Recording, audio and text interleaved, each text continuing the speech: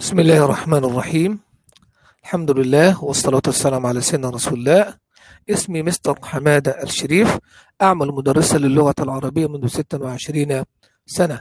حصلت بقسم اللغة العربية، كما أنني حصلت على دبلوم عام في تعليم الناطقين بغيرها اللغة العربية، وحصلت كذلك على دبلوم عام في التربية من جامعة الأزهر، كما أنني حصلت على دبلوم عام في الدراسات الإسلامية. أعمل منذ 15 سنة في تدريس اللغة العربية للناطقين بغيرها. عملت في مركز سيبويه وكذا في مركز اقرأ. فأنا بفضل الله سبحانه وتعالى عندي خبرة واسعة في تعليم الناطقين بغيرها اللغة العربية.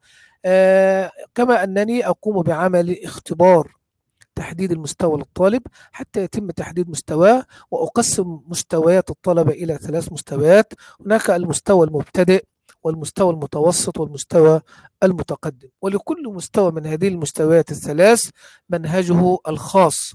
كما أنني أقوم بعمل اختبارات دورية للطالب حتى أتأكد من وصوله إلى درجة جيدة في اللغة العربية، ولا ينتقل الطالب من مستوى إلى آخر حتى يتم عمل اختبار له.